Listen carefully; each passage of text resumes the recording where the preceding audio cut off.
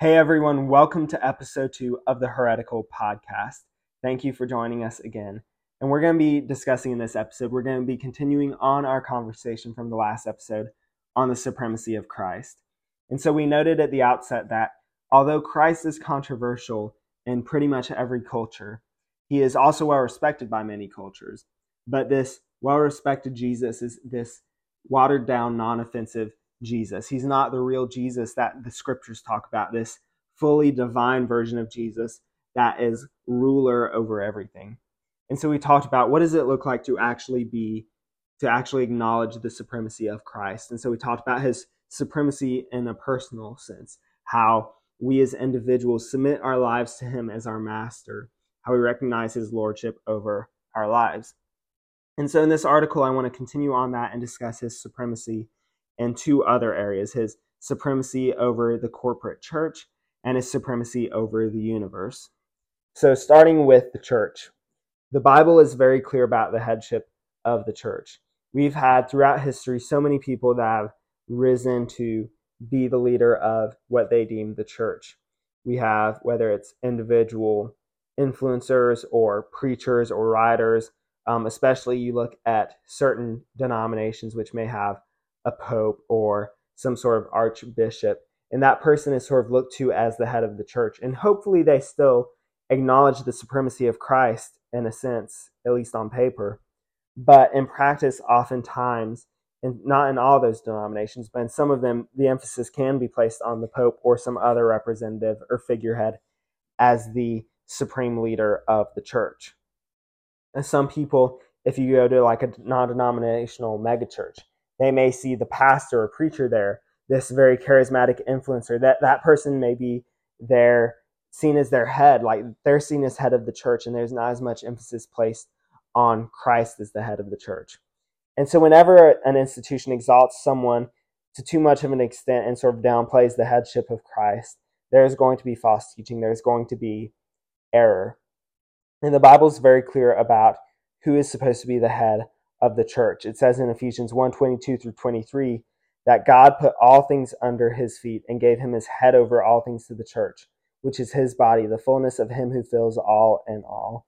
Ephesians 2:20 also mentions Jesus Christ as the cornerstone of the church. So yes, there should be leaders, there should be pastors and teachers in the church, but Christ should always be seen as the head.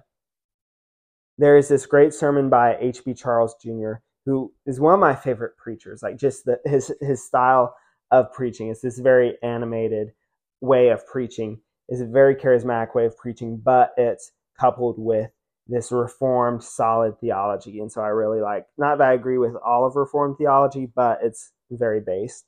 But in his sermon, The Supremacy of Christ, H.B. Charles says this. He says, "Anything without a head is dead. Anything with more than one head is a monster. Jesus Christ is the only true head of the church." And so what he's saying here is if you have a religious institution that doesn't have someone they regard as the head, like everyone is equal and they don't really focus on Christ as the head, then that body is going to be dead because it has no leader. But if something has more than one head, if you're recognizing multiple authorities as the end all be all, then it's going to be monstrous. There's going to be all sorts of error and sort of confusion that come. But Jesus Christ is the one head of the church. And so we have to honor Jesus as supreme over the church. There cannot be another authority that takes the place of Jesus. Yes, we look up to a pastor and elders and stuff like that, but ultimately our church practice, our church mission and vision, it should all flow from the teachings of Jesus and the teachings of his apostles that were delivered through the Holy Spirit. And so Jesus Christ is the head of the church. He gets to decide things. And this is very practical when we think about issues of doctrine. We have all these debates in churches these days about, what is the role of women in the leadership of the church? What is the role of spiritual gifts? What is all these different things, like who gets to be a part of the church? All these different controversial issues. And a lot of them would be solved by recognizing Christ as supreme. If Christ is the head of the church, then his word is what we follow. We can't say, oh, well, that was said 2,000 years ago, but we're we're progressive. We've got these new ideas that sort of improve upon that. No, we don't get to be the head of the church. We don't get to decide the direction or the doctrine. Jesus Christ is the one who has already laid that down and established that for us in Scripture. We have the entire New Testament that shows us how church is supposed to be structured, how we are supposed to interact with each other as the church. And so Christ is the head. And when I talk about the church, I'm not just talking about a physical building. I mean the body of Christ. That is what the Bible means when it talks about the church, when it talks about the body of Christ. It's all believers across geographic locations, across time, all the believers that have professed Jesus Christ as Lord, who submit to his lordship. So he's not only Lord over each of them individually, but he's Lord over them corporately as his own body. And so Christ is the head of the church. And so next, I want to look at Christ's supremacy over the universe. And this is a really exciting topic because a lot of times we think of Christ as, I'm going to accept him into my heart, make him Lord of my life, maybe go to church and respect him as king there. That's great. But we think of salvation, we think of the gospel and redemption as being specifically applied to us individually or to the church. And we don't think about the impact that has, the ramifications of his lordship, of his resurrection and the gospel on creation as a whole. Romans chapter 8 makes it very clear that creation is groaning, that because of the fall, there are these effects of sin that have cursed the world. And so the world is waiting for this consummation of all things. And so the supremacy of Christ over the universe is an important concept. The fact that through the gospel, not only does Christ reconcile people to himself, he reconciles the entire universe. When man sinned, man wasn't the only one affected. Not only did God curse Adam, not only did he curse Eve and their progeny, but he cursed the serpent as well, and he cursed the ground. And so everything, animals as well as the earth itself, experiences decay. It experiences entropy. It's going in this negative direction as a result of the fall. And so without redemption, everything would be destroyed. We could expect the universe to eventually just disappear, to fade into nothingness. But the gospel promises not only does Christ reconcile us to himself, but he undoes all the effects of the curse, such that the entire universe is uncursed and reconciled to him. And this is a very crazy concept when we think of the humble beginnings of Jesus's human life. This is especially something we think about during Christmas when we think about the incarnation, the fact that the God of the universe, the eternal God of the universe, incarnated as a human baby. Like, this was God's plan all along. Acts 2:23 shows us that God wasn't caught by surprise when people crucified Jesus. That had been part of God's definite plan and foreknowledge. Like in Genesis 3:15, he already had this planned out. He promised Eve that he would send her a descendant who would crush the head of the serpent. And so this plan of Jesus' death and resurrection was planned from the beginning, even in his birth, which is a very sobering thought that when Jesus was born as a baby, death was already on the horizon for him. He was born as a baby so that he could die for you. And this sort of reminds me of the words of this Christmas song. I'm not sure who wrote it, and I'm not like endorsing the writer or anything like that, but this Christmas song, like, I really like this one stanza talking about the birth of Christ. It says, "Fragile finger sent to heal us, tender brow prepared for thorns, tiny heart whose blood will save us, unto us is born." And so those tender little baby hands of Jesus would one day be stretched out on a cross and crucified. That sweet little forehead of Jesus would one day be pierced by a crown of thorns. And that was what God was doing through his plan. He sent Jesus to be born as a baby so he could grow into a man, live a perfect life in our place, because we couldn't live that perfect life. We failed to live up to that standard of holiness, of perfection. And so he lived that perfect life so that he could die the death that we deserve for our sins, so that God could raise him up. As Acts 2:24 says, God raised him up, loosing the pangs of death, because it was not possible for him to be held by it. And Philippians 2, 6 through 11, this is often called the Messiah hymn. It's this beautiful look at the entire aspect of Christ's incarnation, humiliation, resurrection, and glorification. It says, though he was in the form of God, did not count equality with God a thing to be grasped, but emptied himself by taking the form of a servant, being born in the likeness of men. And being found in human form, he humbled himself by becoming obedient to the point of death, even death on a cross. Therefore God has highly exalted him and bestowed on him the name that is above every name, so that at the name of Jesus every knee should bow, in heaven and on earth and under the earth, and every tongue confess that Jesus Christ is Lord, to the glory of God the Father. So Christ is supreme over the entire universe.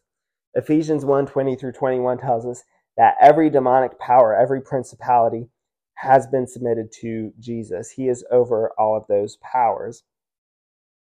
And so Paul tells us in Philippians 2:11 that one day every knee will bow and every tongue will confess that Jesus Christ is Lord. And for some, this is going to be a joy. For those of us who have believed in him, we're going to love this, like proclaiming Jesus as Lord. That's what we've been doing our entire lives. So it's not going to be different for us to say it at that point. But for others, it's going to be terror. If you've rejected Jesus your entire life and never put your faith in him, to proclaim him as Lord, it's going to be this terrifying acknowledgement that you were wrong the whole time, that you rebelled against him, and now here you are recognizing that he truly is the Lord that we are all supposed to serve. And so I don't want that to be you. I don't want you to experience that terror. So if you're listening to this and you are not a believer, I want to let you know that Jesus loves you. That when he sees you, he doesn't just look at you with hatred or with disgust. He loved you so much that he died on the cross for your sins. He had this personal love for you, such that if you believe in him, when you put your faith in him, his sacrifice covers all your sin. And so if you've come to this point of realizing that the way you've lived, the life you've lived of not following Jesus, that you don't want to do that anymore, that you are renouncing that lifestyle of rebellion, then I want you to know that Jesus Christ has open arms, that he died so that you could be saved. And when you believe in him, you will experience eternal life. And that is the pathway to experiencing the supremacy of Christ in your life. And so Christ is supreme over the entire universe, whether we're talking about our solar system, our Milky Way galaxy, or the countless other galaxies that exist, the vast reaches of space that we don't even have the technology to explore yet, down to the subatomic level, to bosons and quarks and leptons and all of these things. Like, everything is under the authority of Christ. I love what R.C. Sproul said. He said that there is not a single, quote, maverick molecule in the universe. In other words, every particle, every molecule, every atom, every subatomic particle, they all respond to the lordship of Jesus Christ. He is Lord of the universe. He does whatever he pleases, and the entire universe submits to him. And so in these two episodes, we've looked at the supremacy of Christ over us personally, over the church corporately, and over the universe as a whole. And what do we do with this? Like, what is our response? Like, it's easy to put this on the shelf of our theological knowledge, and we're like, hey, supremacy of Christ, that's a nice volume right there. Maybe I'll take it out, read it again later. But, we sort of treat it like this high school literature assignment. Like, hey, yeah, great, I had to read Crime and Punishment by Dostoevsky in high school. Never going to read that again. Or something. That can be our reaction. But the truth is, like any theological truth, should have an impact on the way we live. If it doesn't, if our theology doesn't impact the way we live, then we're doing it wrong. There's no reason to study this stuff or to learn about this stuff. There's no reason for you to have wasted 20 minutes or however long this podcast is going to be listening to this topic if it doesn't apply to your daily life. So what does the supremacy of Christ mean for us on a practical level? First of all, this understanding of Christ's supremacy should ignite a fiery and passionate spirit of worship. As I read the passages that I've talked about in these episodes about how wonderful and glorious Christ is. Like it gets me excited, like knowing Christ and sort of seeing this vision of him that we see in the Holy Scriptures. It stirs my affections for who he is, and I hope it stirs your affections as well. That sets your heart aflame for how wonderful the God we worship is. Paul was a super erudite, theological kind of dude. Like in Romans, he just lays out the theology of the gospel. And for the first 11 chapters, it's just deep, like storytelling and how God fulfilled his promises and how this relates to how he saves us and justification and all these deep theological topics.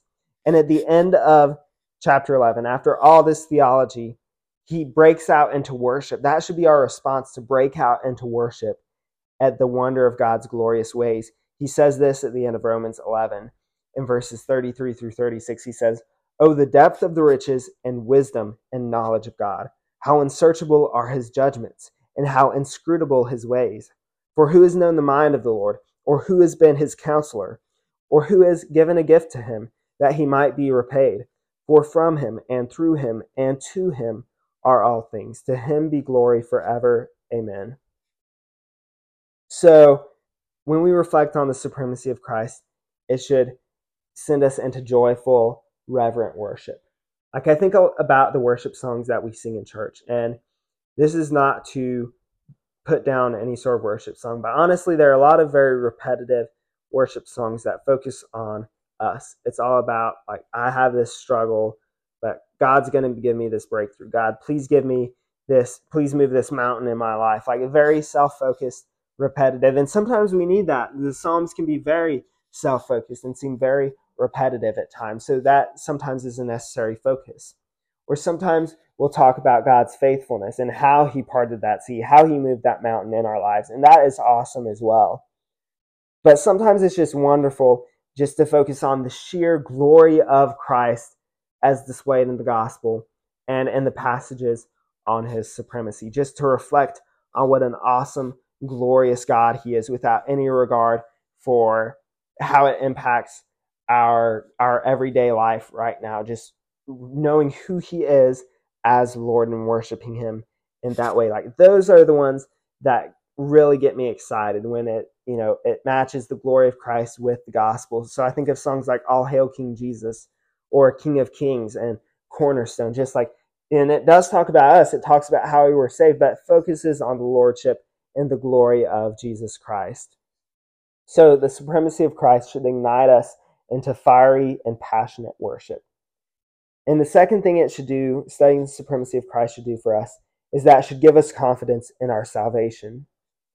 So if Christ is the most powerful being in the universe, there's nothing that can thwart his plan of salvation.